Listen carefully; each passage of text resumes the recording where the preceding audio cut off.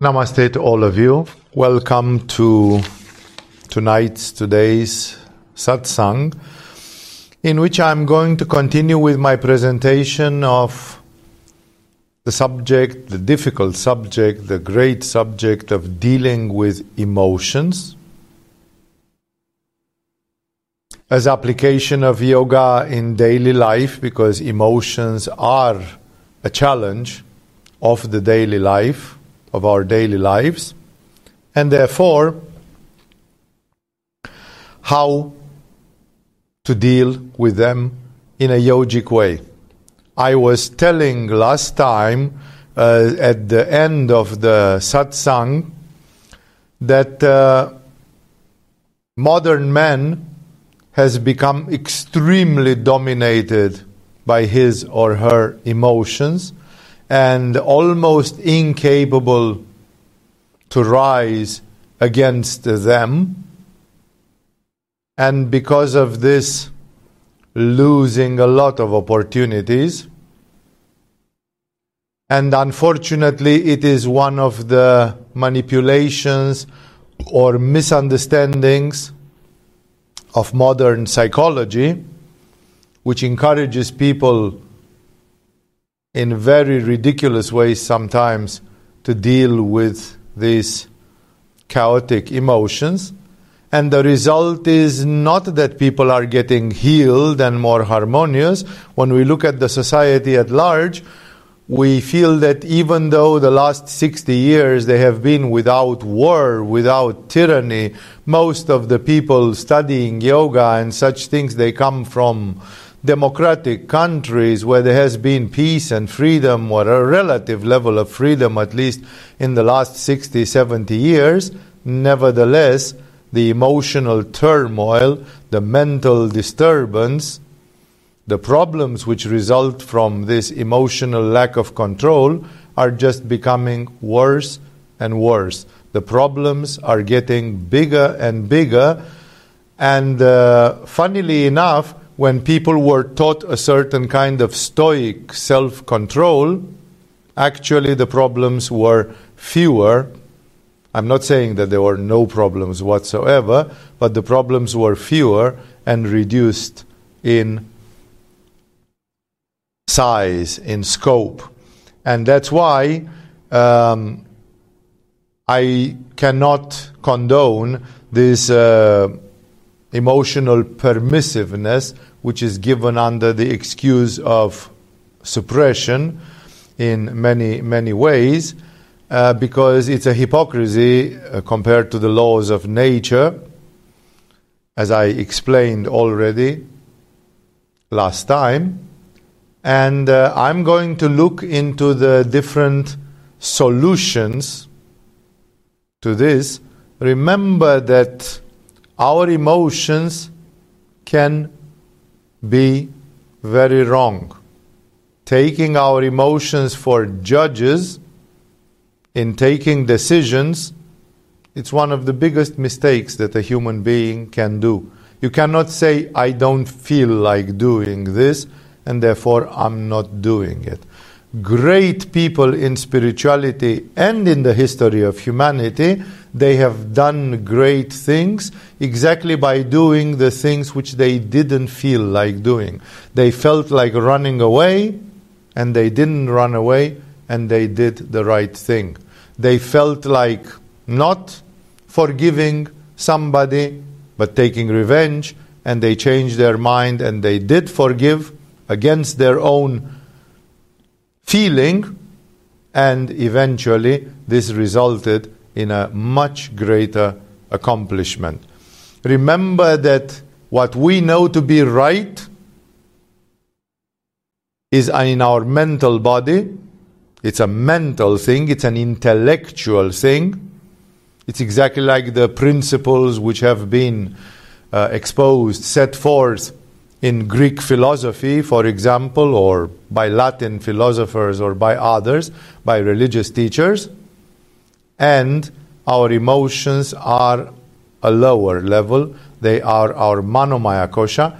We feel them stronger because they are closer to our animal nature, but on the other hand, they are much less wise they are much less inspired.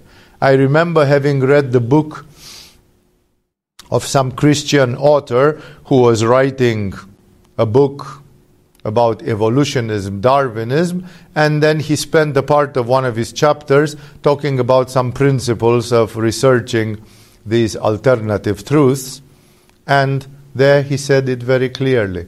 He said, if you are a Christian, and it would be the same if you are a Buddhist, and it would be the same if you are a Jew, and whoever you are, if you are in one of these spiritual tracks, you always rely on what you know that is good, and not on what you feel that is good or not.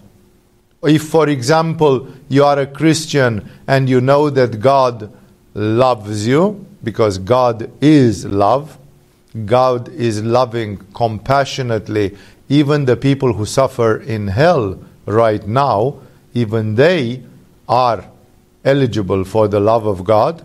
Sounds a very paradoxical concept, but I will let you chew on that. It is not the subject of today's satsang. Then he said, you know that Jesus, God, Jesus, as you want to put it, loves you.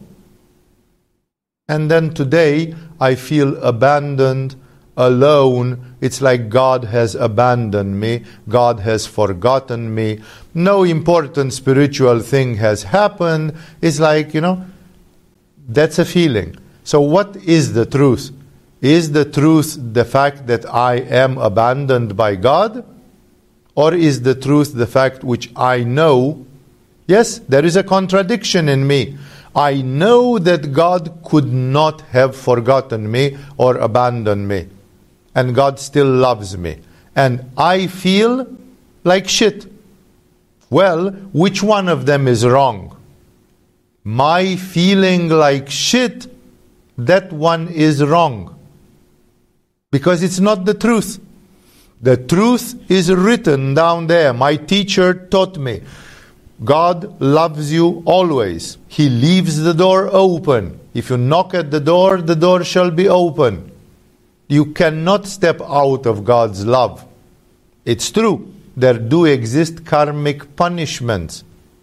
But the karmic punishments, they do not cancel the love of God. The love of God is on a much higher level than the actions of karma. Because of my karma, I can be in a bad situation, and the love of God is still there. Therefore, I have to make myself accept and believe in the love of God, even when I feel like shit. The fact that I feel like shit must not matter. That's an aberration of my brain. That's an aberration in my astral body. I have impurities, scars, dents, whatever you want to call them, in my brain and in my astral body, and those make me have a wrong view of what's happening in my life and in the universe. And therefore, even for the next 50 years, I simply do not believe in that shit. I refuse to believe in that thing because I know from the very beginning that it is wrong. Remember that even Jesus, when he got crucified, he accepted to behave like a man and not like a clairvoyant Siddha or Maha Siddha when he was on the cross. And therefore, when he was on the cross, not only that he suffered, but because of the agony in which he was, his astral body closed to the finer feelings, and he could not feel God. And Jesus cried on the cross like a miserable human being. He said, my God, why have you left me? Of course, God did not leave him for 1 second. But being tortured on the cross, it would be expectable that somebody who is tortured on the cross would kind of not have time or energy to feel the love of God because they have other priorities right there, such as having their bones broken, having themselves pierced with spears, having nails hammered in their wrists and feet and so on, Of course you will not feel. But Jesus, although he expressed the feeling sincerely, like, my God, have you left me? Nevertheless, he didn't stop his mission. He didn't just come and say, oh, wait a minute, can I apologize? Can we stop this? Because I just realized, that all this thing with God which I had was a madness, because now it stopped and I can see it's not there. No. Although he was not feeling God, and that was a very bad moment to not feel God, because he was just dying on a cross, nevertheless, Jesus continued. He said, God, forgive them, for they don't know what they are doing. He said, it is accomplished, like his mission was accomplished. And then he said, God, in thy hands I commit my soul. I put my soul in your hands. So his knowledge was stronger than his feeling. His body number 4 was stronger than his body number 3. That's why I'm saying it again and again. Surrendering to emotions is a big mistake when those emotions have not been vetted by the higher spiritual principles and by your higher bodies. You suddenly say, I feel I love Shiva very much. And then you ask, is that okay? Yes, that's bhakti yoga. That's going to take you to Shiva 3 times as quickly as normally. So it's okay to love Shiva, yes? I'm asking again. Yes. Okay. Then I accept. I let my love for Shiva flow, and I sing and I dance and I go into it. Because why not? My emotions are powerful horses, and suddenly my horses are taking me to Shiva. Therefore, the emotion can be used when you find out that it is useful. And when it is not useful or appears to be not useful, you have to find out a way of turning it in the right direction. The masters in Aikido, as well as in Jujutsu and Judo, but Aikido is the most exquisite, the most elaborate of those martial art theories, they say that whatever impulse comes to you, like somebody pushes you or tries to hit you or something, you can use it. You have to first go along with it, catch it, and then move it in another direction. And when you move it in another direction, your opponent falls on its back and hurts himself or herself. So the emotions are powerful horses. Just you have to make them run in the proper direction. Thus, I was saying it to somebody who was asking just a couple of days ago about some of this emotional management. There are spiritual disciplines which allow no emotions at all. Like the Hinayana Buddhism is almost classic for that. In extremis and in a very, very intellectual way, they allow a feeling of compassion to all the living beings. But it's not a compassion that you stay there and you cry with compassion and you melt and you break. It's a compassion which is pretty much intellectual. Like you see somebody who has no shoes and you can give them your shoes, out of compassion. It can be operative, active, but it's not really an emotion how we understand it in the Western culture. It's more like an intellectual decision to live your life according to those principles.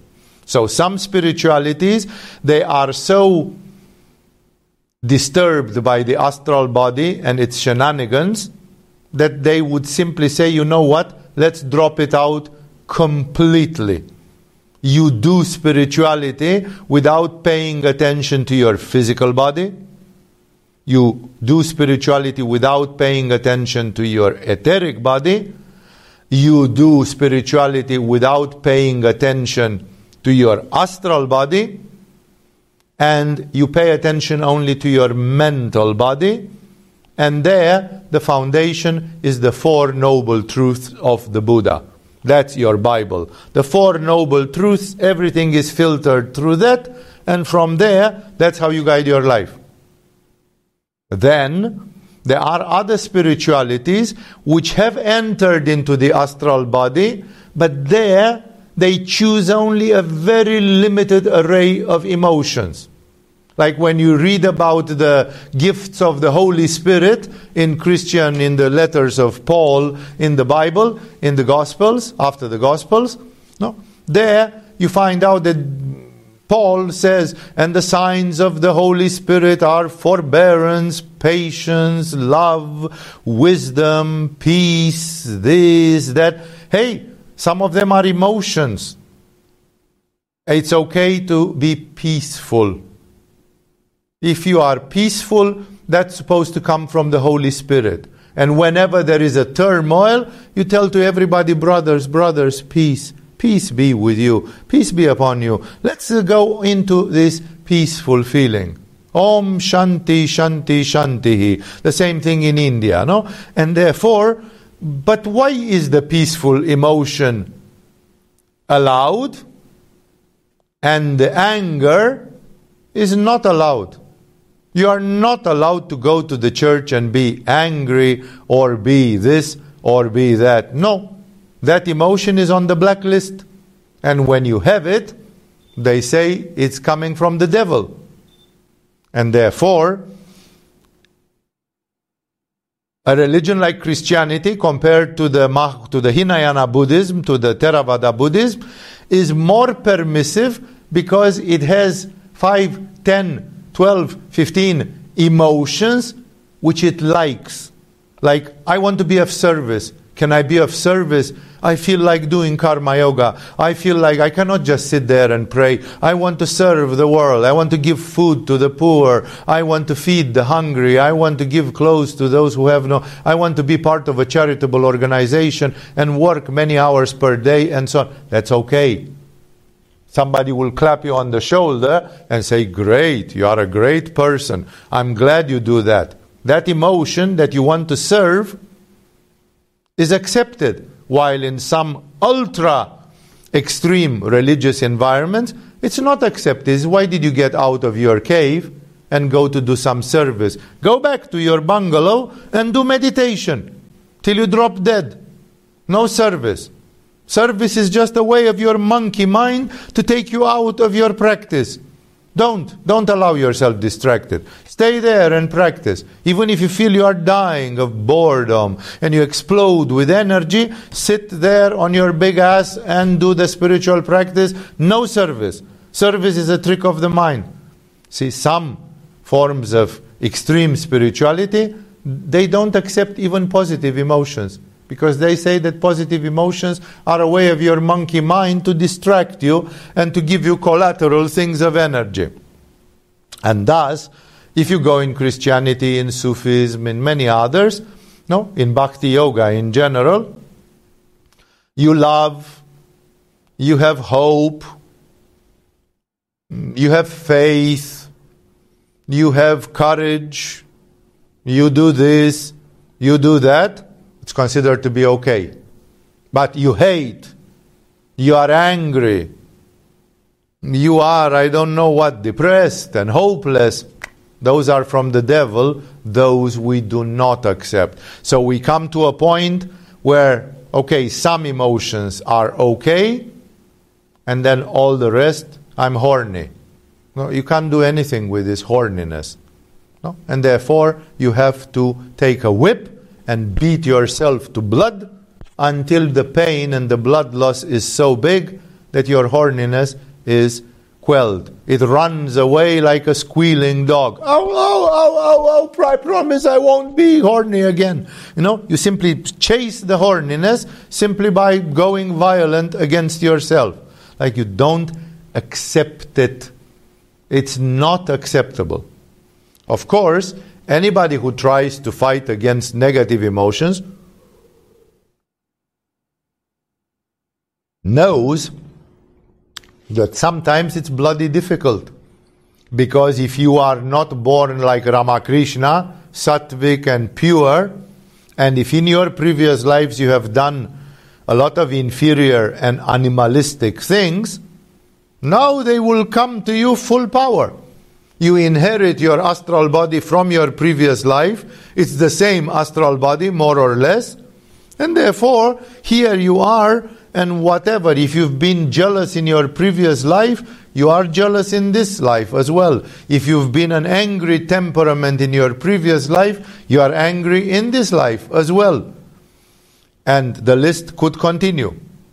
And then there are other traditions, out of which the most outstanding is probably the Tantric tradition, which allows a greater array of emotions. Like in a Christian monastery, if you are horny, it's wrong.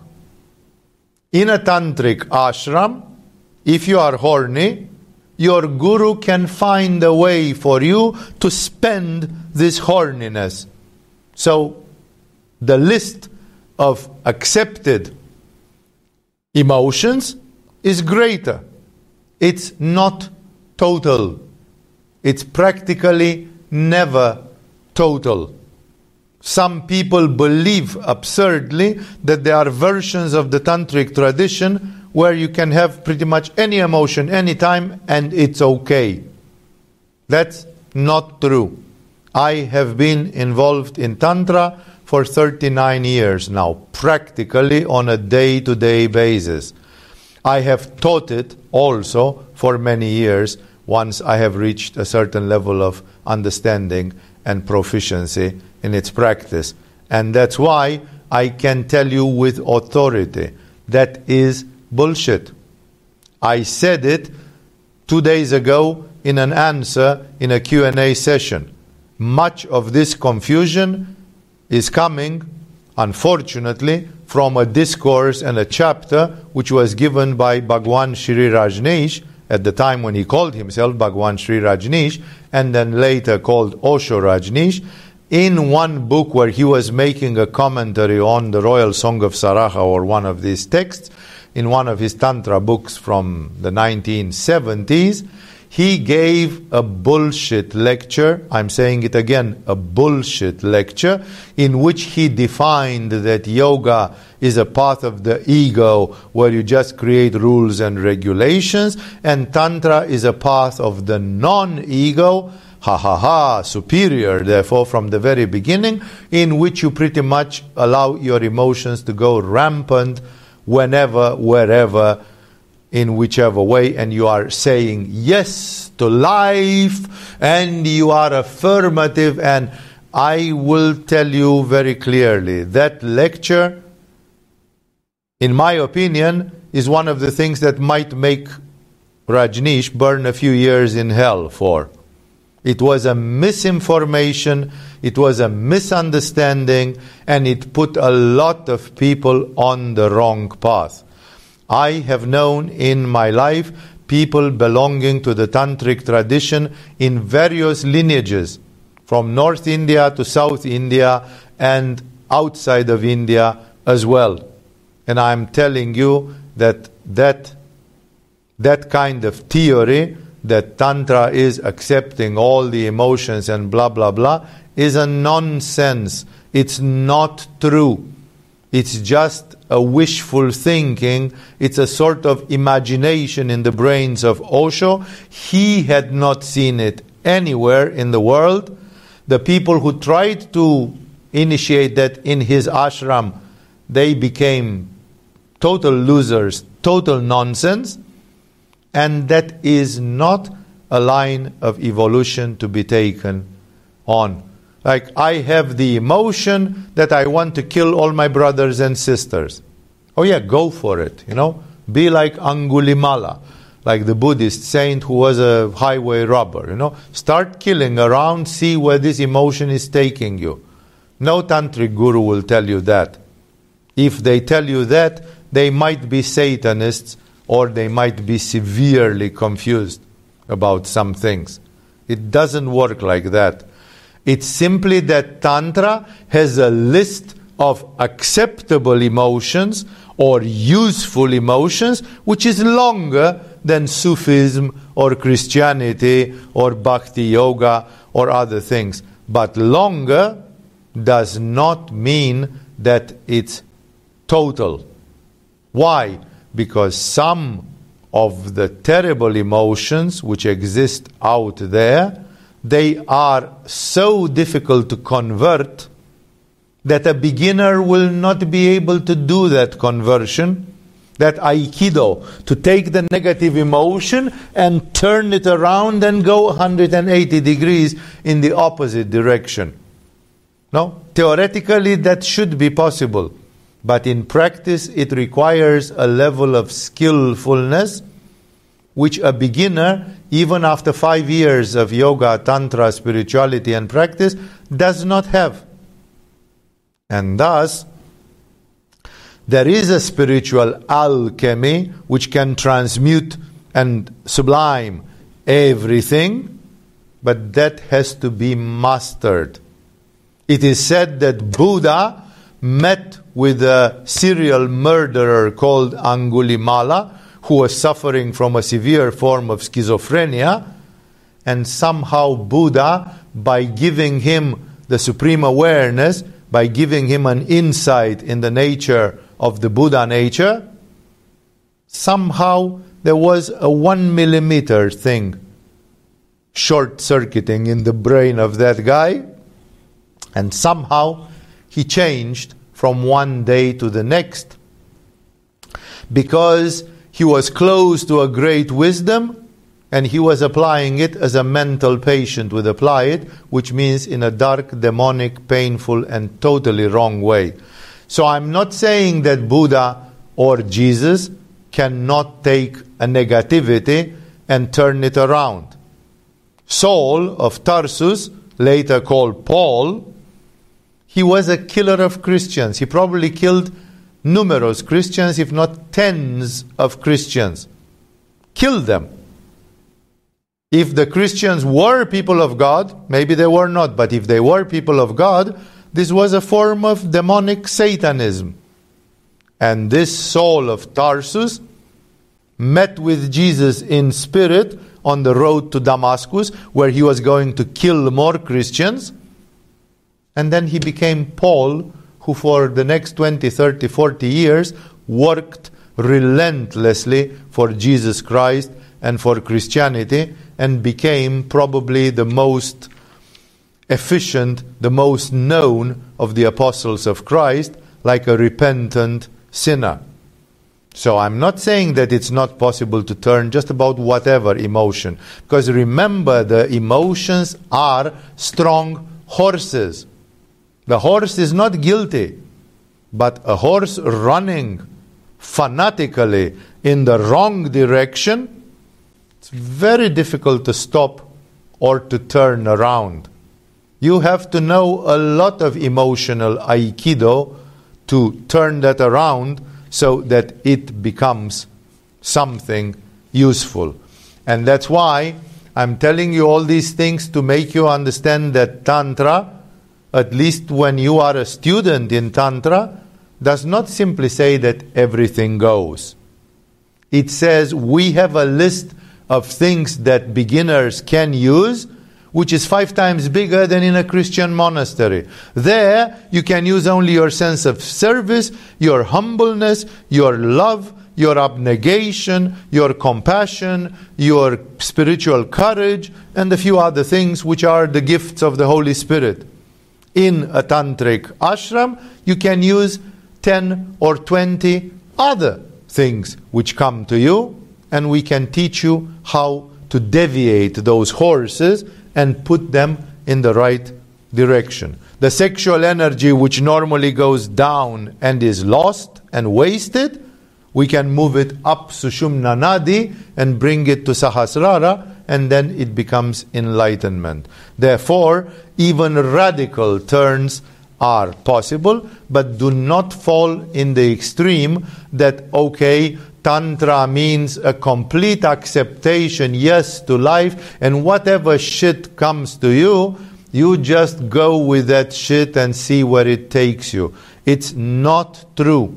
As far as my experience in spirituality goes, that's not how it happens. Remember, you cannot play Messiah before you are the Messiah, and therefore don't try to play Jesus or Buddha or things like that. when you are a beginner. You should have the common sense and the humbleness to accept that you have a list of things that you can deal with. When I give the lecture on the sublimation of energy and the sublimation of emotions in the level 1 to the total beginners, I'm telling them it's much better to sublime the negative things. And people say, is it not suppression? No. Because suppression means that you don't manage to sublime the energy and it's exploding and you want to do it and you don't do it and then you suppress it. That is unhealthy indeed. But I'm speaking about subliming. And people say, isn't this sublimation like you are avoiding some issue, some big issue? Yes. And beginners, and by beginners I mean before you have done 3, 4, 5 years of yoga and tantra, beginners are advised warmly to avoid a lot of issues until they become strong enough and determined enough and with a great concentration power and with a good willpower and solar enough so that they can tame the wild horses. Some horses are too wild and too much for a beginner to guide them. Some horses are gentle and they can be easily directed in the proper direction. But some horses, like fear, anger, and such things, they can be very destructive or self-destructive, and the ones who can use those, they must be masterly in their yoga and mind control. And thus, please understand that even me speaking from the standpoint of a tantric teaching, I'm advocating that people should carefully deal with their emotions. No, I'm not teaching in a Buddhist monastery where I'm telling you to have no emotions whatsoever. No, I'm not even teaching in a Christian monastery or in a Sufi dargah or something comparable, Bhakti Yoga ashram from India, where I would be telling you, you have this list of emotions which take you to God, and then all the other emotions, you should shun them because they are detrimental to your spiritual practice. I am coming from the standpoint of the tantric tradition, which is probably the most open-minded, the most permissive, the most ready to deal with these powerful horses. But for beginners, not all of them, and not chaotically, just about any time, every time. The fact that you read that some people have coped with murder a la Angulimala, whom I mentioned 3 times already, or the fact that you read that some spiritual teachers a la Eckhart Tolle or others, they say that they had extreme depression and that depression led them to a state of spiritual awakening. This is for you as a beginner in the spiritual practice, in my opinion, this is like playing Russian roulette, because you do not have the karma, the nadis, the chakras which those people had. You do not have the spiritual guides which they had. You do not have the providence of God which they had with them, and therefore you are risking everything on a card. And that is not to be done, because the chances of success are very little. For one person who reached some form of enlightenment out of depression, there are 1 billion others who did not. 1 in 1 billion is a very, very, very small percentage, and it's less than winning the national lottery, or much, much less. And therefore, you should not play your evolution on such odds. There exist classical methods of dealing with your emotional turmoil. I'm not saying you should suppress it. Suppression is a path, but I don't believe much in it. I'll tell you why. And therefore, I'm going to list them for you once more, insisting a little bit on each one of them, like how it is done, so you see what works best for you. The Yoga Sutra of Patanjali, who deals very much with the mind, but who acknowledges that in the mind there is also a lower mind, Manomaya Kosha, the astral body, which does contain feelings and emotions. Of course, it talks about these emotions. And many of them are presented as negative, poisons of the mind, the 5 kleshas of the mind. Read the Yoga Sutra. Or watch the satsangs which I gave 4 years ago in the Yoga Sutra and identify and see that there are many negative emotional states in which you can be misguided and miss the point. And then Patanjali, as being a puritanic Ajna Chakra thinker, he recommends the method which is the most obvious. And the method which is the most obvious is, if you have a little bit of acid in a glass, you neutralize it by pouring on top of it an equal amount of something alkaline, a base. Acid and base. You put 10 grams of this and 10 grams of that, they boil a little bit, there will be some fuss, and then they are calm. They are neutral. Nothing happens. You have cancelled the negative with a positive. This is called in Sanskrit in the Yoga Sutra Pratipaksha Bhavana. Bhavana is the emotion, the type of emotion, and Pratipaksha means going against it. It means the opposite one. So the first method, which is the puritanic method in classical yoga, and I advise it to whoever has the power to do that. Usually people who have a little bit of Ajna Chakra, they can do that.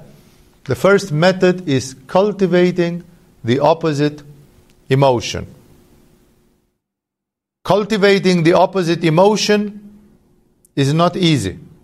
That's what Jesus asks you to do.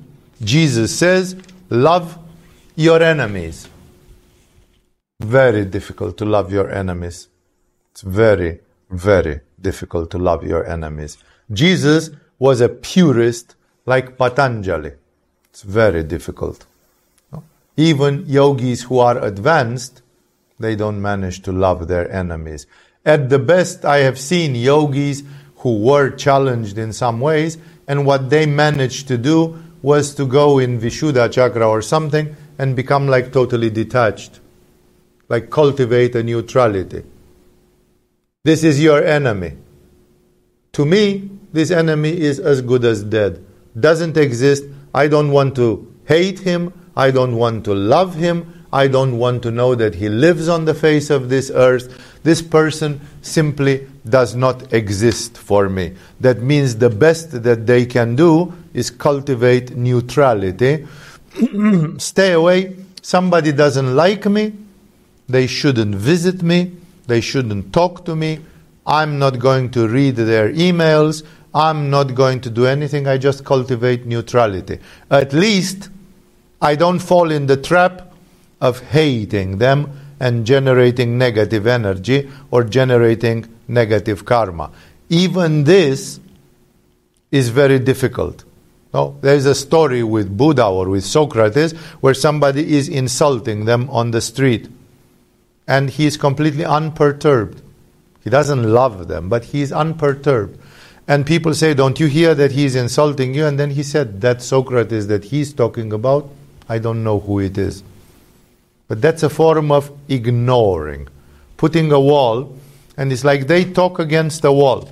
A yogi should know how to do at least this one, but this is not Pratipaksha Bhavana. Pratipaksha Bhavana is cultivating the opposite emotion. Sometimes it's very difficult.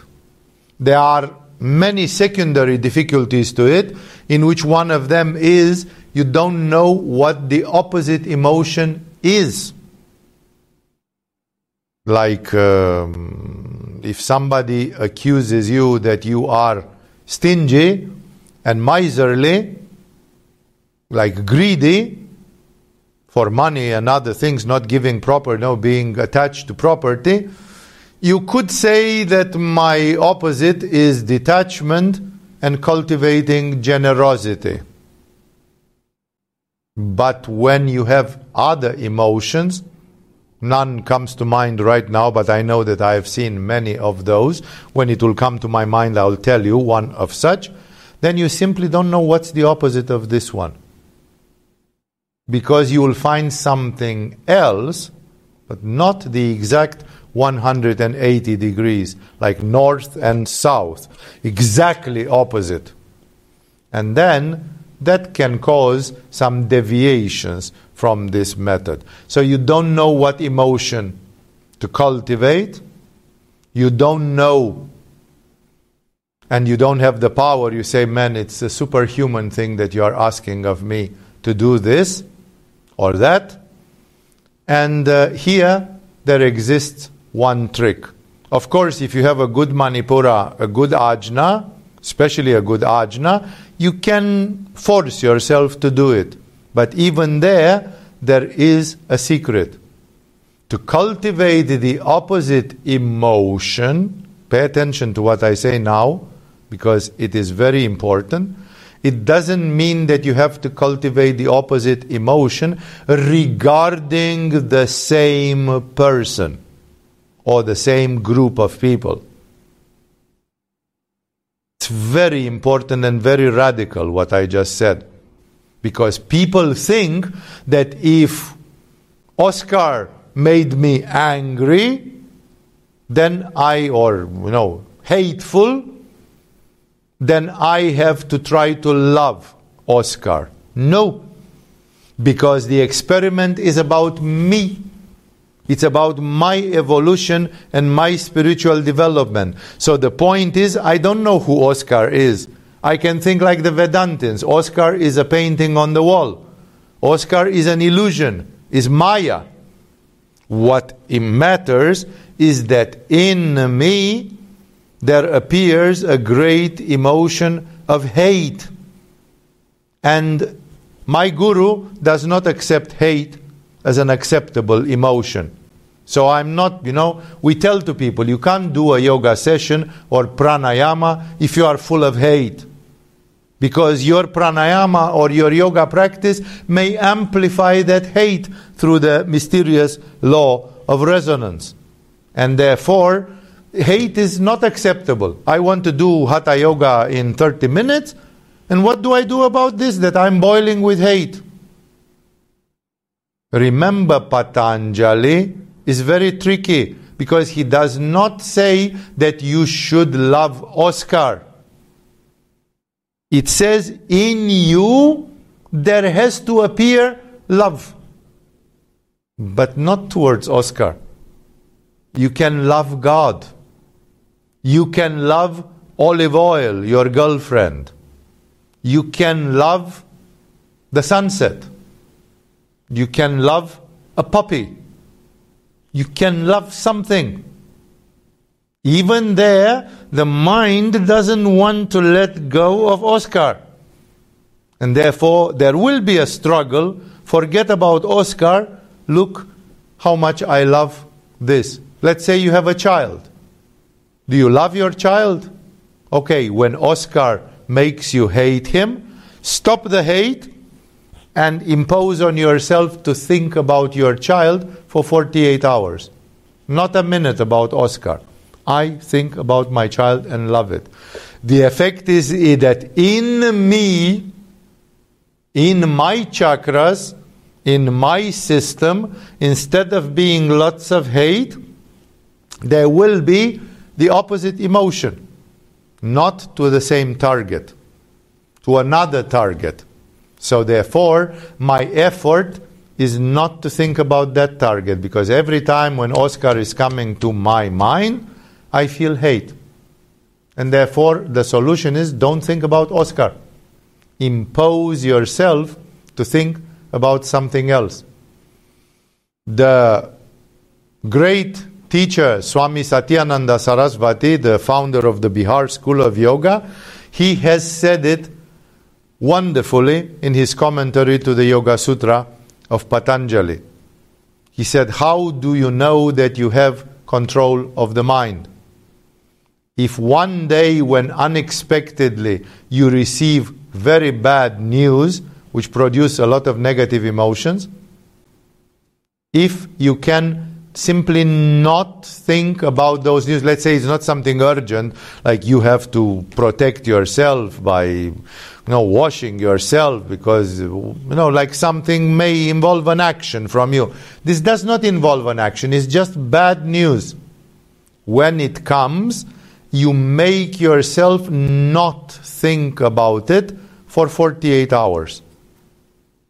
If you can do that, Guru Satyananda Ji, he says you are okay. You have the proper control of the mind. So you take it as those of you who are listening to this satsang, take it as a challenge. Next time when you listen to something bad, which does not require your intervention, or it can require a neutral intervention, like close the window because there is too much noise. Close the window, but you don't think about the negative thing for 48 hours. You simply think about the Sixth Symphony of Beethoven. You simply think about Japanese calligraphy. You simply think about if the global warming is produced by man or not. Think about something else. If you can do that, that shows that the mind is your servant and not that you are the servant of your monkey mind. This is required in cultivating the opposite emotion. Cultivating the opposite emotion means finding the opposite emotion, finding another target, because sometimes it's bloody difficult to exert it to the same target, and cultivate that emotion a lot and a lot and a lot and a lot. Then you have the simple chemical reaction, acid, alkaline. The acid and the alkaline cancel each other. You have 50 units of this versus 50 units of this, boom, and you've reached neutrality, and you've reached zero, you've reached the peace, the center, the self. This is the preferable way, because it's the most rapid way. It's simply using the opposite. Matter with antimatter, protons with electrons, acid with alkaline. This is the shortcut. Patanjali is giving you the razor sharp solution. However, in modern times, such low spirits have incarnated on planet Earth that they have not enough discrimination, they don't have emotional control. As I often say it, they behave like baboons, they behave like Stone Age primitives, like Neanderthals, and because of this, you give them the advice of Patanjali, and they shit on it. They simply cannot, would not, they don't listen, they cannot, they are extremely primitive. They don't have enough discrimination, clarity to do this, and that's why the advice of Patanjali is wasted.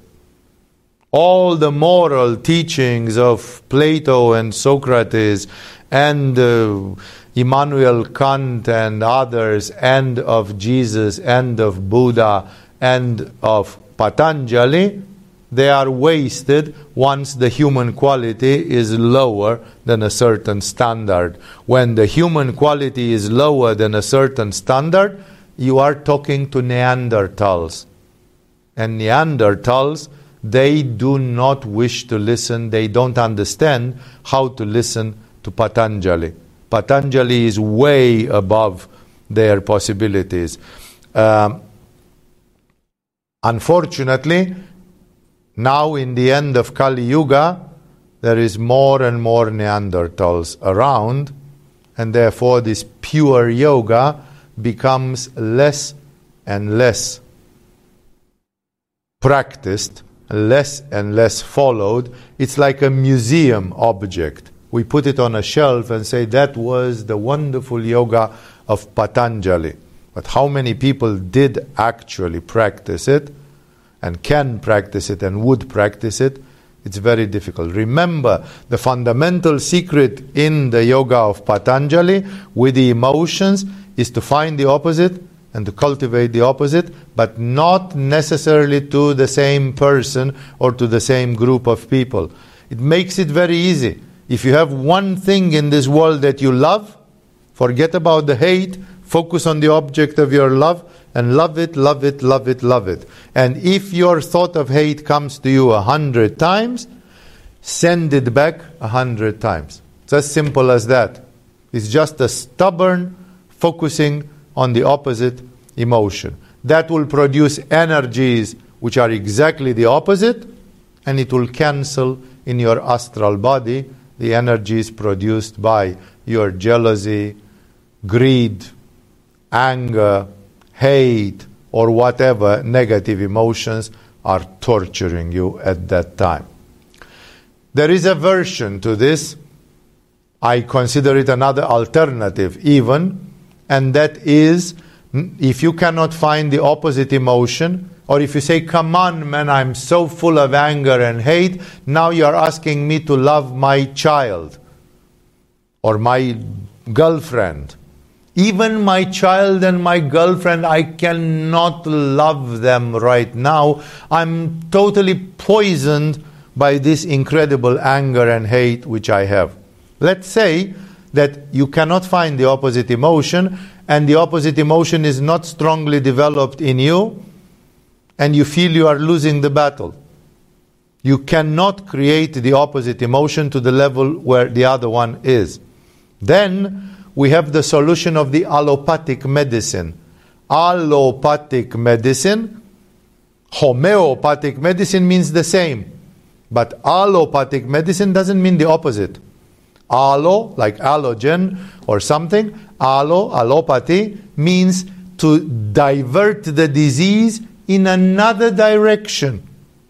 In another direction. Let's say I have an infection which produces me fever and the swelling of my jaw because it's in my teeth or something. And then somebody gives me a strong medicine, and that strong medicine, among others, produces a strong diarrhea as a collateral effect. It's allopathic. Instead of pain and infection, it has turned into diarrhea. And after 2 days, my diarrhea stops, and I don't have the infection as well. The allopathic medicine uses deflection, not opposite, not reflection, not pulling along like in Aikido, but simply deflection.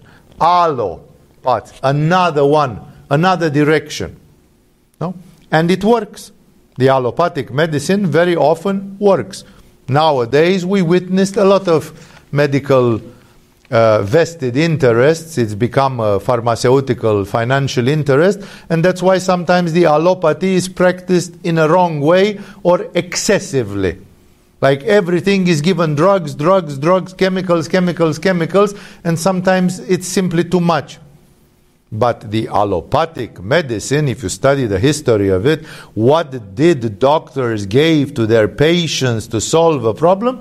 It did work. It does work in many cases. It's the strongest form of medical system which is practiced today on earth. Again, there are vested and financial interests and so on, but it's not only that. It's coming from a lineage, from a long lineage of medical practice. And that's why the cultivating another emotion. I cannot cultivate the opposite. Simply because I have to cultivate love. And actually I don't have a child or a girlfriend or somebody that I love. People say, but don't you love your mother? No, she's a bitch, I hate her. You know? So then who can you love? No, actually nobody. Then you cannot replace the hate with love, because you actually don't love anybody in your life.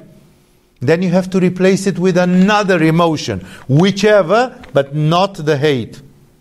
Just another one. And remember, one can say that, this is used in many religions, one can say that Buddhist monks or Christian monks or others, they have no emotions or they are boring or emotionally dead, but they do have emotions. They have other emotions, which they might not speak to you about, and which they favor. Like they have aspiration. They say somebody wants me to hate them, and I just have a longing to go to Jesus. I don't love Jesus because my heart chakra is blocked. But I have a longing. Maybe from Manipura, maybe even from Svadhisthana, maybe from my Vishuddha. I have a longing to go to Jesus, to go to the kingdom of heaven. Because of my aspiration, I stay away from the hate. Because I cannot experience both of them at the same time. I have to generate a strong emotion which catches all my attention. Is there a strong emotion that you have in your life? Yes, there must be something.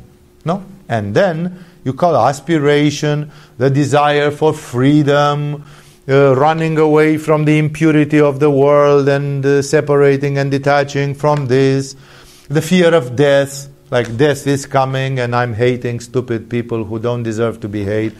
So it's better that I focus on my fear of death. Tomorrow I could be dead. What did I do about it? I don't have time to think about Oscar and his stupid things.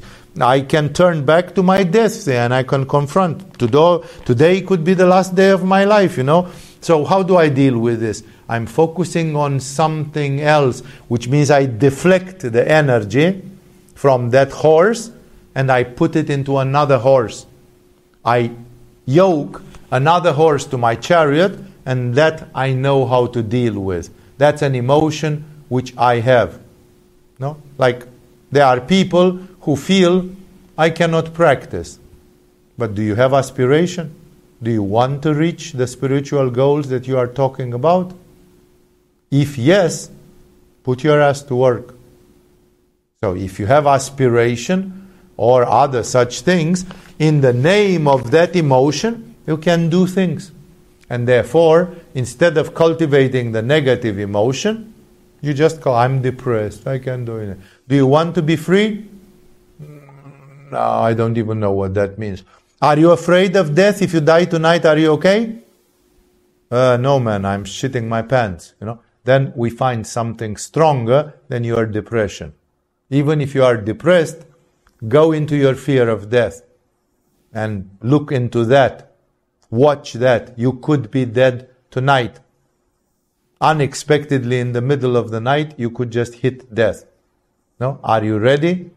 Have you done what you have to do? Did you train in the art of dying? Did you open your third eye and your crown chakra to be able to constructively deal with this?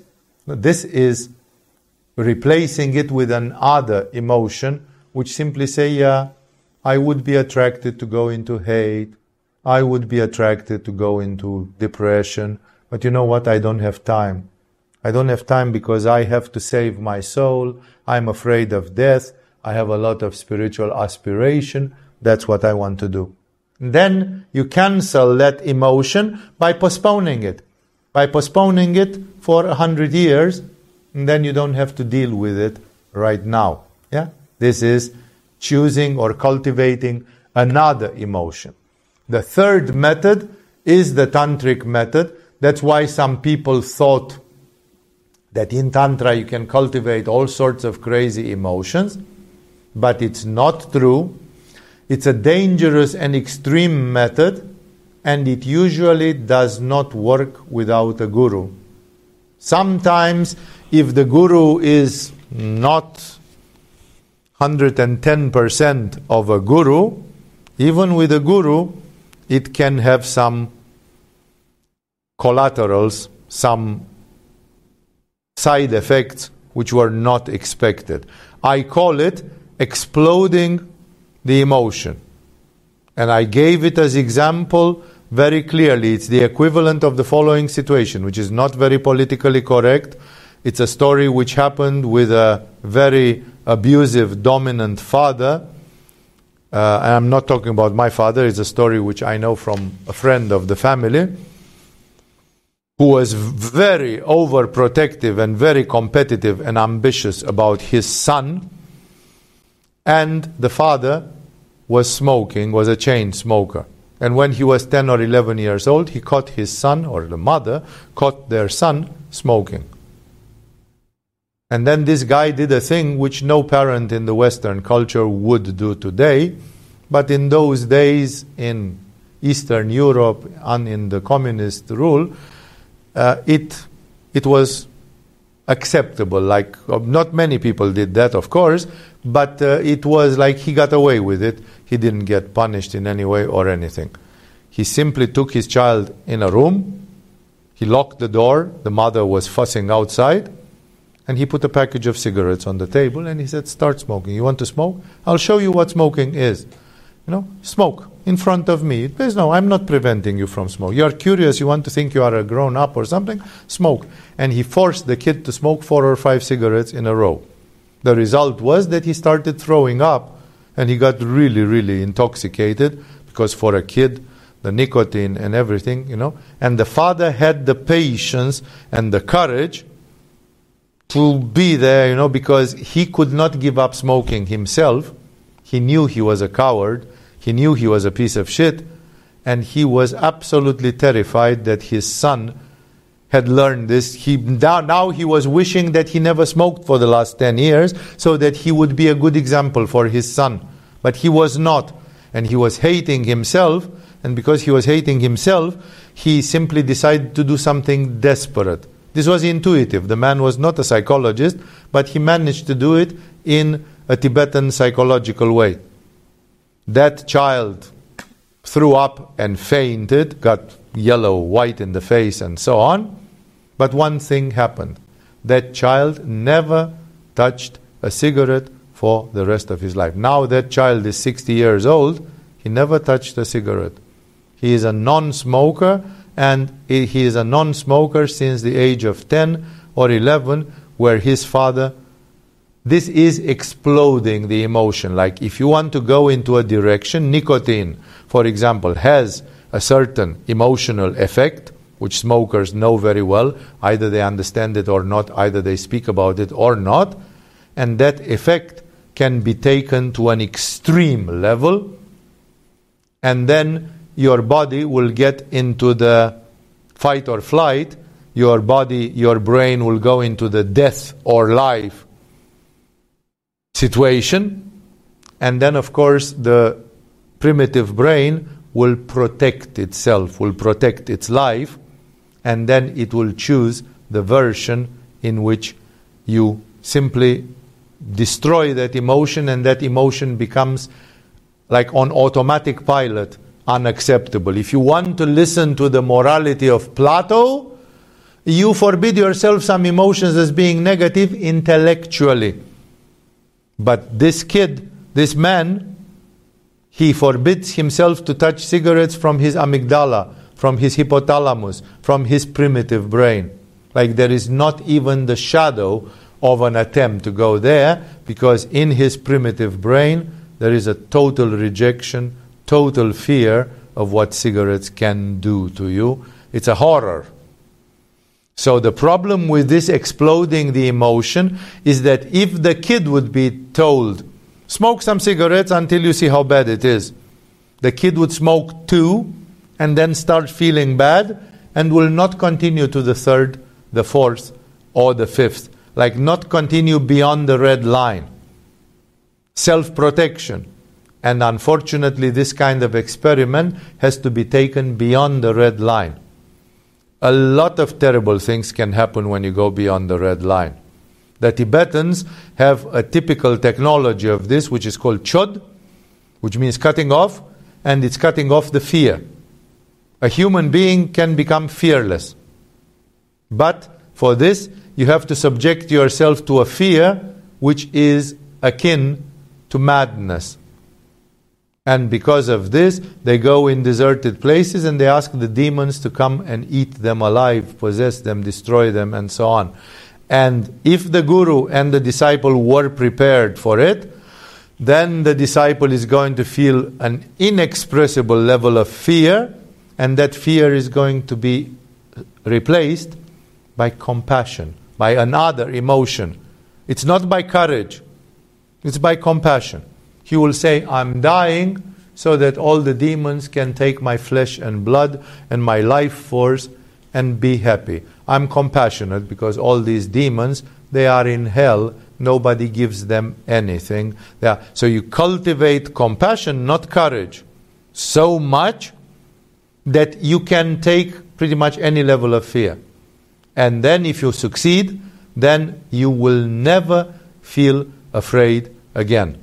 But if the guru was not smart enough to tell to the student, now you can do it, and if the student goes without the permission of the guru and tries, and if the student is not compassionate enough, not strong enough in the mind, it can happen that the student goes crazy for life,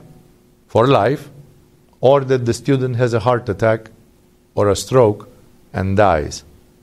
Therefore, this third method of exploding the emotions by practicing them to the level where they become insane, dangerous, extreme, is a very extreme method which is practiced only by very experienced teachers who know how to take such risks without actually risking. It's the story of the parent who says, my child needs to learn to swim, and the best way to learn to swim is to throw it in a swimming pool and tell it, swim, survive. If you don't swim, you die. As you have seen in so many Hollywood movies, sometimes it works, sometimes it doesn't. And therefore, the father who does this has to be prepared to interfere, or has to have the certainty that the kid can do some things, some moves there. And thus, this is an extreme method. It's specific to Tantra. Some Tantric gurus loved it because it's a very intense method and because it's very quick. If you can remove one night your fear for the rest of your life, then it's really an efficient method. But it's not without challenges. Incidentally, the Chodpas, the people who practice this Tibetan Chod technology, they get a lot of other abilities because that fear is related to self-destruction and disease. The fear makes you get sick. If you are afraid of the COVID virus, you will get it and you will have a bad form of it and you might die. The fear is a killer. The Chodpas of Tibet, they were famous for the fact that in Tibet they had mostly two epidemics. Not so much the plague, because the plague is not, the rats are not living at 3,000 meters and other things, much less, and the plague is propagated by rats. So it is happening in the cities which are at a lower altitude. In Tibet, they had smallpox and cholera. These two were the epidemics which are killing the Tibetans in the last 1,000 years, until the advent of modern medicine. And there were epidemics. There were years and years of epidemics, either of cholera or of smallpox. And when people died of this, their body was highly infectious. And the Tibetans did not bury or burn the bodies because of the conditions in Tibet, and therefore they had to chop them and give them to the vultures, to the wild animals. That was the most frequent method of decomposition of the body, feeding it to animals. And nobody dared to chop the body of a person who had died of cholera or of smallpox, because when you hit it with a machete, drops of blood are jumping everywhere, and including on you and on your hands and something, and you will get contaminated. The only people who dared to chop contaminated bodies were the Chodpas, because it was known that the Chodpas, because they had no fear, if they were true Chodpas, they were not attacked by the demons. The demons of cholera and of, because these epidemics are demons, the COVID is also a demon, these demons were not attacking the Chodpas. The Chodpas were immune. They achieved immunity by destroying their fear. And therefore, the exploding of an emotion has many other collateral effects, some of them very beneficial or very paranormal or very special. This is a method which one should use only in peculiar situations. Imagine that you are my student. You come to me and you want to learn swimming. And I throw you in the water, according to this method. And then you don't learn to swim, you almost choke, and you start blaming me for what I have done. And then, if you are American, you might even sue me into a court for what I have done, for whatever money is running through your imagination that I might be having. No? And therefore, this method has a lot of risks, both for the teacher, for the guide, for the guru, and for the students.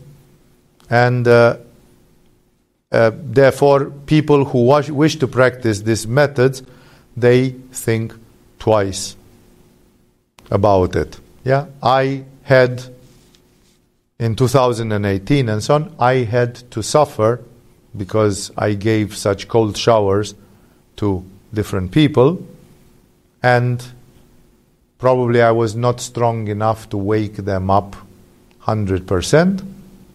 No? So I shouldn't have used the method then with them. No? And then such people, they turned against me. And thus, this is a very problematic way of sorting out emotions. In extreme situations, it is done. There is a fourth level of dealing with it, and that is, of course, that sometimes you can satisfy the emotions wisely. Wisely.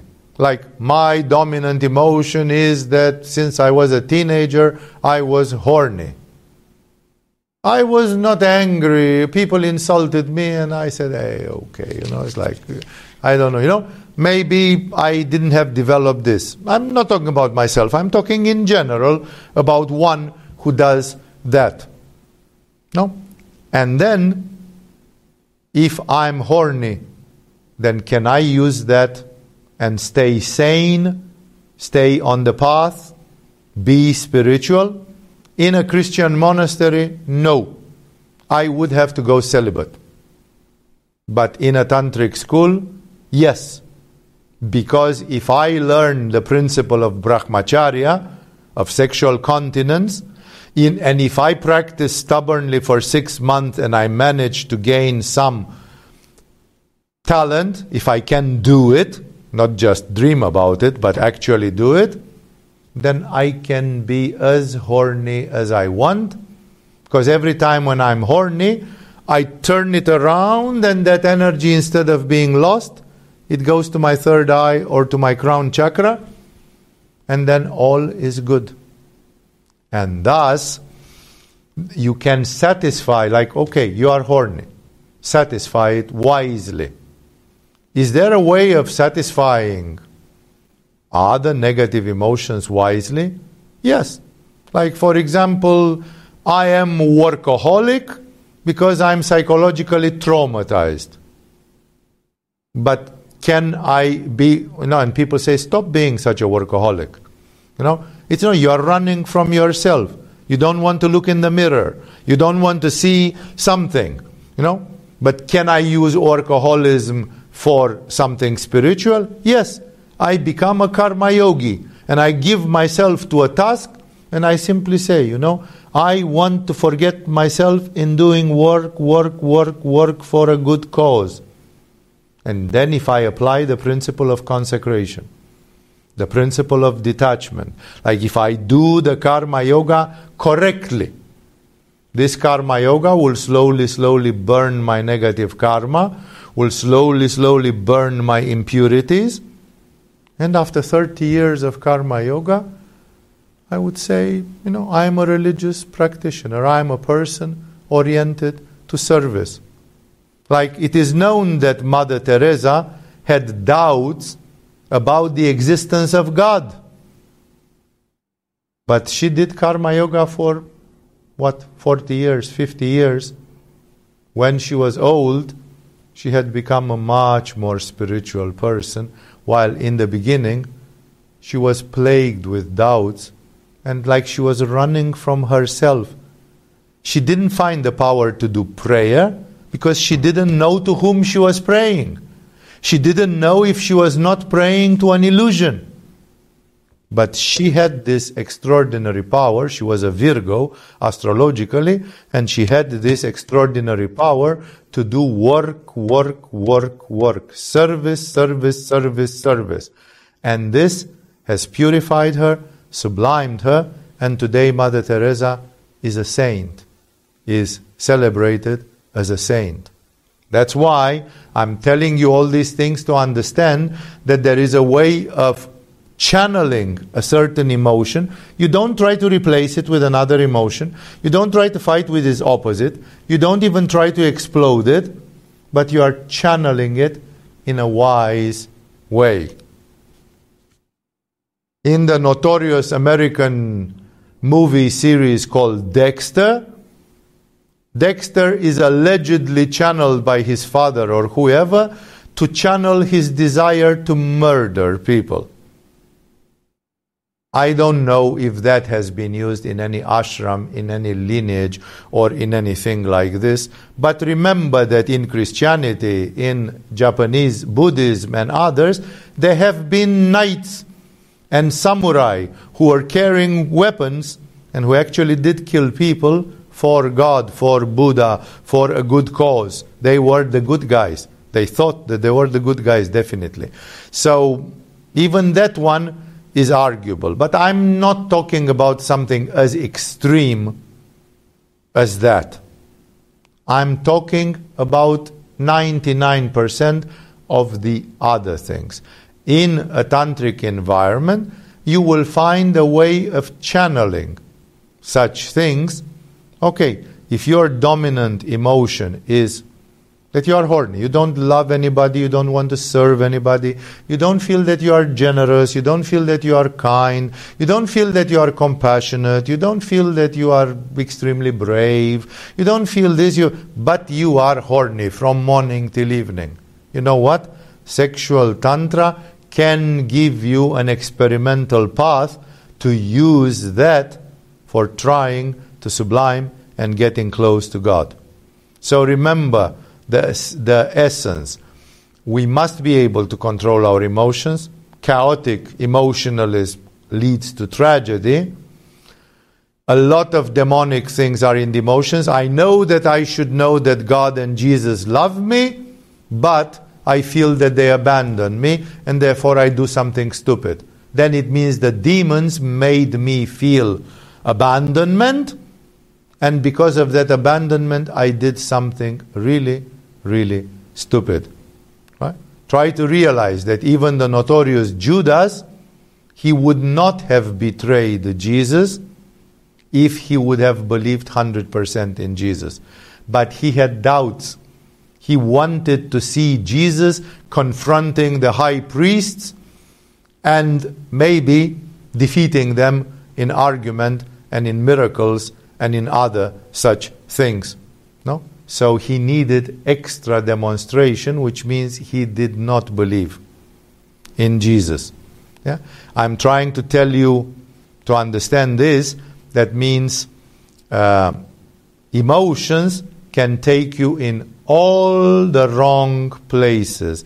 I have seen people who, both in my yoga school and in many other places in spirituality, they listened to their emotions and they have gone gaga. Please watch the documentary called The Century of the Self, and you are going to find out that in the 1960s and 70s, when the hippies thought that psychology can replace religion and it's the solution, the scientific solution to everything, they made a pilot experiment of bringing psychologists to a Christian nunnery, to to a female monastery, if I remember correctly, somewhere in Colorado, Arizona, Nevada, in an American state. There were 256 nuns in that monastery, which means it was a big monastery. And after 1 year of psychological consultations, there were left 4. 252 nuns defrocked themselves, recanted, and left the monastery. A few of them became radical socialist lesbians, among others. Like they went completely gaga.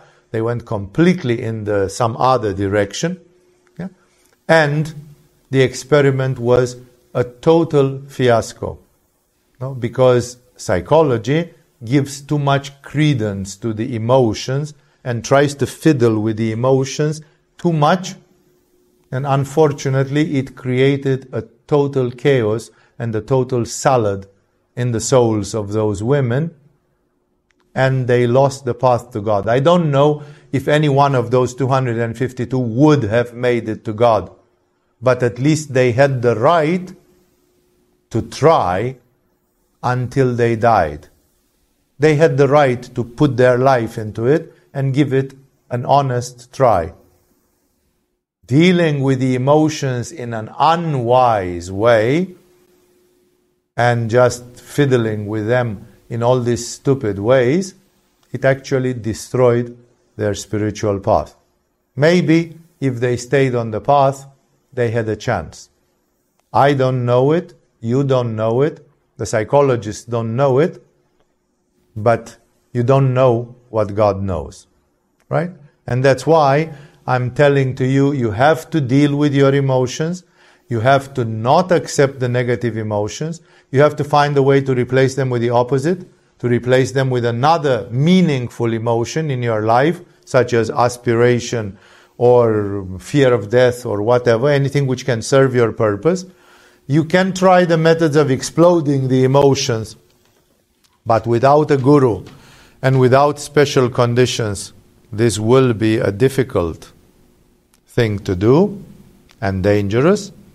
And you can find a way for 99% of the emotions, you can find a way to satisfy them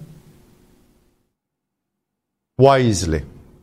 My teacher in chiropractic had a big Manipura and was a very, very fiery man. And he satisfied this need of his, this restlessness of him, by doing multiple exorcisms. He was the greatest, strongest exorcist that I have ever seen in my life until today.